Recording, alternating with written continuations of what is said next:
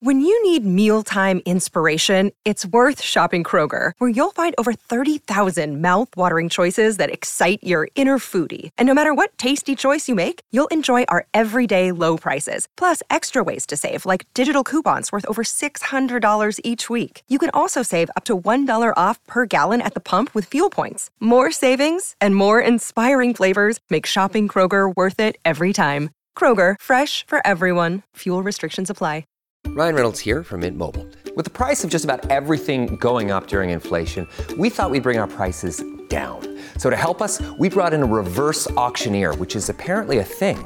Mint Mobile Unlimited Premium Wireless. How to get 30, 30, bit to get 30, bit to get 20, 20, 20, bit to get 20, 20, bit to get 15, 15, 15, 15, just $15 a month? Sold! Give it a try at mintmobile.com/switch. $45 up front for 3 months plus taxes and fees. Promo rate for new customers for limited time. Unlimited more than 40 gigabytes per month. Slows full terms at mintmobile.com.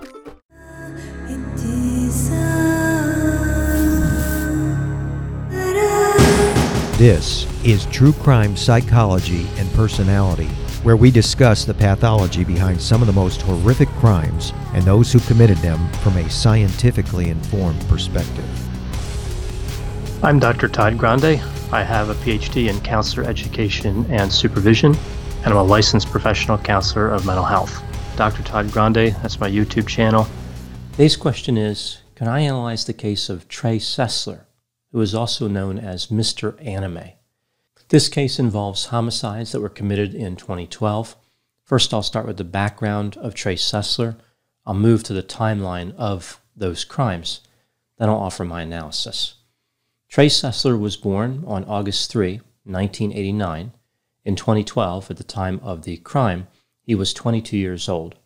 He lived with his 58-year-old father, Lawton, his 57-year-old mother, Rhonda, and his 26-year-old brother, Mark, in Waller, Texas. Lawton was a school teacher, and Rhonda worked for a newspaper. Trey had graduated from high school and was attending college. He was getting into arguments with his father because he did not have a full-time job or stable employment. Trey had worked a number of part-time jobs. He worked in grocery stores, a campground, a pizza shop, an ice cream shop, a gas station, and a go-kart track. When Trey was around 16, he started posting videos to YouTube. Eventually, he would have 323 videos on that platform. He called himself Mr. Anime. Most of his videos were anime reviews. Over time, he started adding some comedic videos and other types of videos where he would be holding or firing guns. He had collected a number of firearms. Trey developed an interest in both mass and serial killers. 2 weeks before the murders, Trey called the police and said that he was sitting in his backyard and a bullet whizzed by his head. He told them that he had his guns ready. The police investigated but didn't find anything out of the ordinary. Now we move to March 20, 2012, just after midnight at the Sessler family home in Waller, Texas. Trey's mother and brother were awake and his father was asleep. Trey asked his mother if she could come out to look at his vehicle, which was parked in the garage of the home. When she did so, Trey shot her to death with a .22 caliber rifle. His brother Mark said, "I don't know what you're doing out there, but it's really loud." Without saying a word, Trey walked to his own room and retrieved a Glock semi-automatic pistol chambered in 9mm. He walked into the hallway and pointed the weapon at Mark before firing twice, striking Mark both times. Mark managed to get into the bathroom. He closed the door and locked it. The 9mm gunshots woke up Trey's father. He asked what was going on. Trey entered his father's room and shot him twice with the pistol. Trey then went back to the bathroom where Mark was and started shooting through the door. He shot the lock on the door and kicked it open. He found his brother dead on the floor. Trey then retrieved an AR-15. This is a rifle chambered in .223 caliber. He went back to the garage and shot his mother twice, even though he was fairly sure that she was dead. He returned to the bathroom and shot his brother in the head before making his way into the bedroom and shooting his father again. Now that he was confident they were all dead, Trey left voicemail messages with the employers of his mother and father, informing the employers that they would be missing work. At some point, either before or after he left those voicemail messages, Trey went through the entire house and ransacked it. He killed his pet ferret with a .22 caliber rifle, he killed his father's birds, and he shot 2 fish tanks, which killed the fish. He also broke the oven door off at its hinges, threw the contents of the refrigerator on the floor, shattered a glass-topped coffee table, removed items out of kitchen drawers and cabinets, stabbed the cabinets with knives, and destroyed many other items in the house. The police would later describe the house as a war zone. Trey went back into the garage and went to sleep next to his mother's body. The police visited the home after family members could not get in touch with Trey's parents. They found the bodies. Trey was arrested 2 days later. He confessed right away. He would eventually be convicted and sentenced to life in prison without the possibility of parole. Now moving to my analysis. We see 2 very different portraits of Trey Sussler described by people who knew him. Some people, mostly family members and friends, found him to be intelligent, outgoing, positive, but perhaps a little peculiar. Other people, like neighbors, found Trey to be odd, bizarre, creepy, and dangerous. One neighbor even predicted Trey would commit homicide. It's not really clear why Trey developed what many believe are psychopathic characteristics. He did not have a traumatic childhood. He was not considered to be a loner. He was not bullied in school. He was not rejected by women, or at least if he was, it didn't seem to bother him. Trey's parents may have been a little bit too permissive, like they gave him everything he wanted. For example, they allowed him to live at home, and he was also permitted to stay at another house his mother owned in Hempstead, Texas. She had inherited that from her parents. As far as transportation, his parents bought him a brand new Mustang and paid his speeding tickets. Permissiveness may not be the most appropriate parenting style, but it rarely leads to murder. Trey developed a substance use problem early in life. This may have played a part. It was reported that he was drinking right before the murders. He periodically used a number of different substances. Some of them were prescribed, like Seroquel and Xanax. Others were not, like cannabis, methamphetamine, and OxyContin.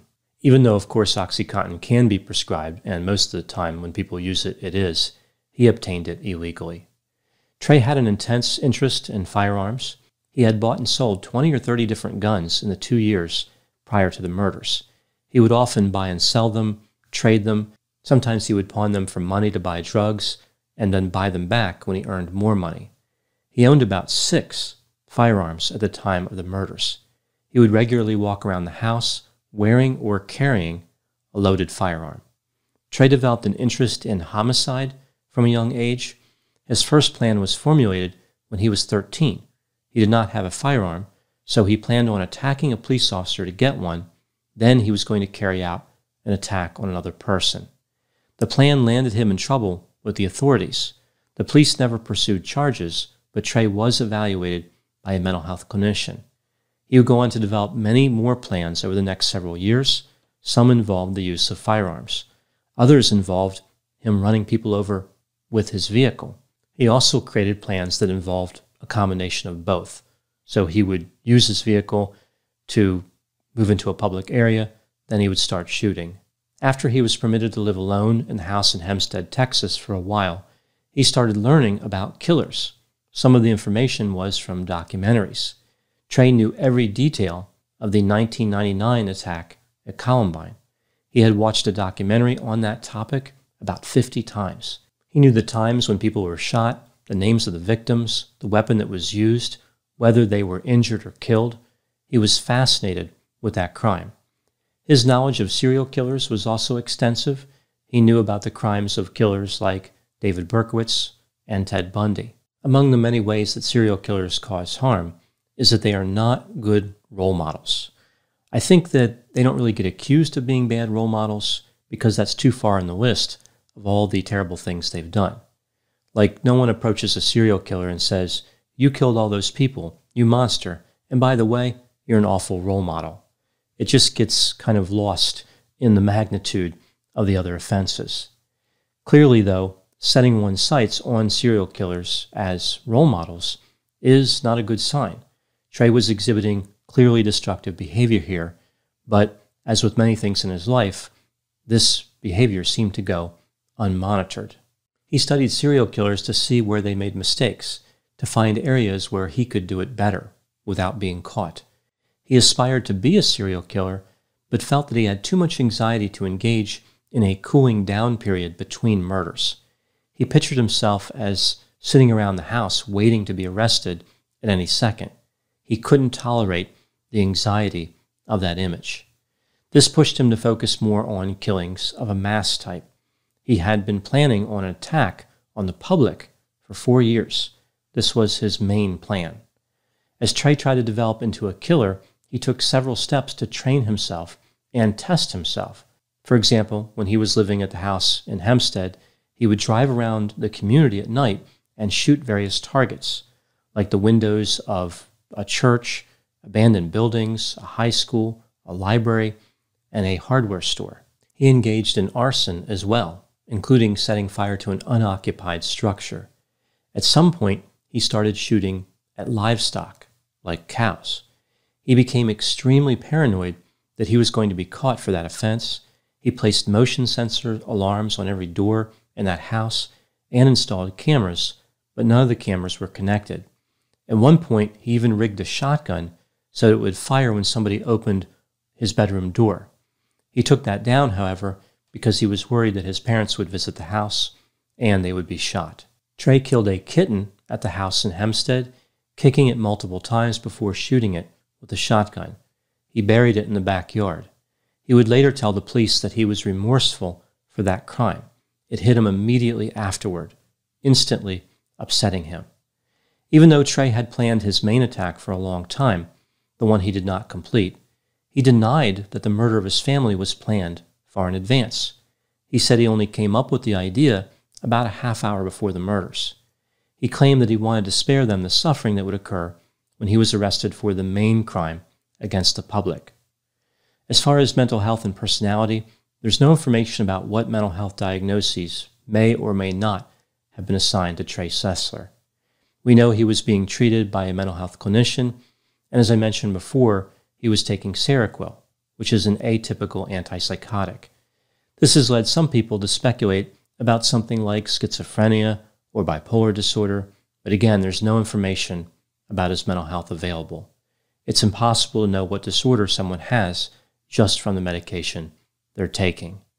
A number of people, including the police, have said that Trey must be psychopathic. He had a number of psychopathic characteristics, including being deceptive, having a lack of empathy, and engaging in criminal behavior repeatedly.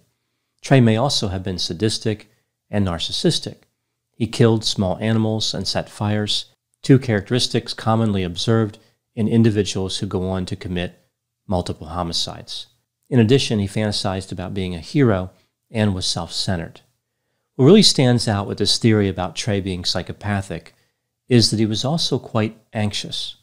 People with anxiety are less likely to carry out the types of crimes that Trey committed, exactly because of the reason that Trey stated, the concern over being surprised by an arrest, the fear.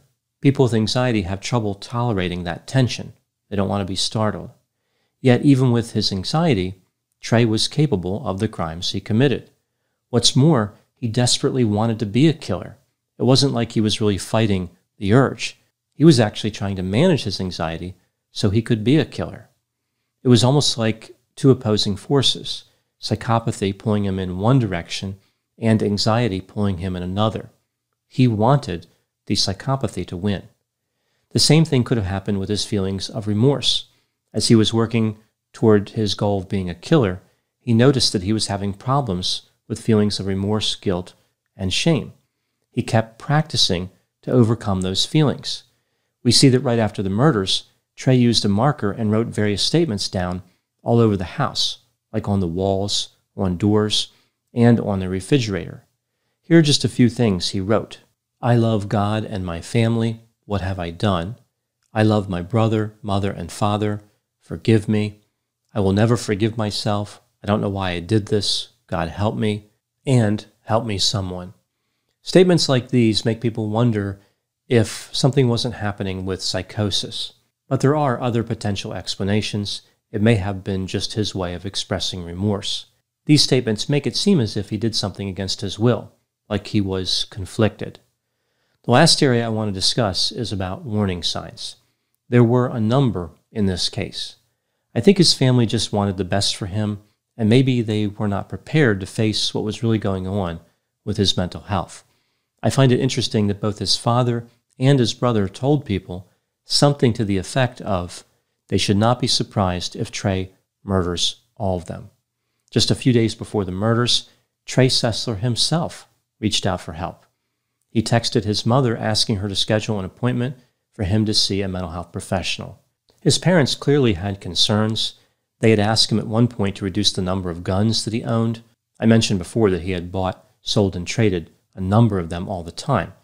They essentially suggested he should just go ahead and sell all of them, bring the number he owned down to 0. They were also not happy about him walking around the house with loaded guns. I think this was probably one of those situations where putting down firm boundaries would have been a better move, especially considering the mental health factors that may have been at work. Trey was given all the freedom he needed to do whatever he felt like.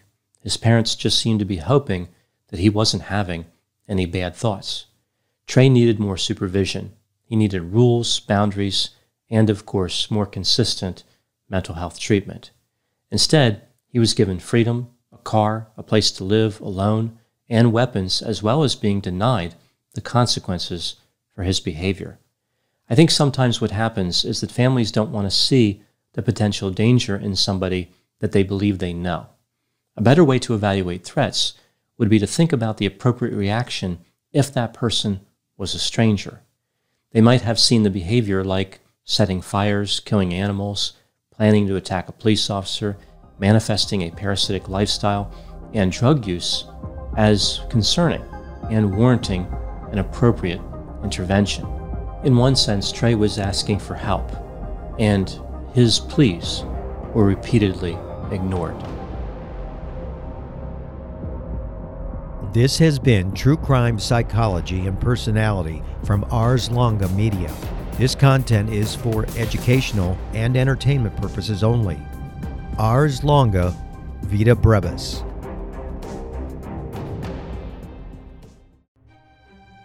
Allegedly is back for Season 2, a new crime every time. In each episode of Allegedly, you'll hear a crime told to you by the person who experienced it, intermingled with actor portrayals, original music, immersive soundscapes, to create a cinematic experience for your ear. Season 2's stories include a young woman finding salvation in God, only to realize the leader of her church was running a sex cult. A case of a con artist swindling a kindly older man until he couldn't do anything to stop her. A landlord exploiting a mentally disabled man and keeping him a virtual prisoner. An act of bullying spinning a promising young man's life into total chaos. And a luxury boat captain inexplicably detained in a foreign prison with seemingly no hope of ever getting out. New episodes release every other week. Look for Allegedly from Voyage Media anywhere you listen to podcasts.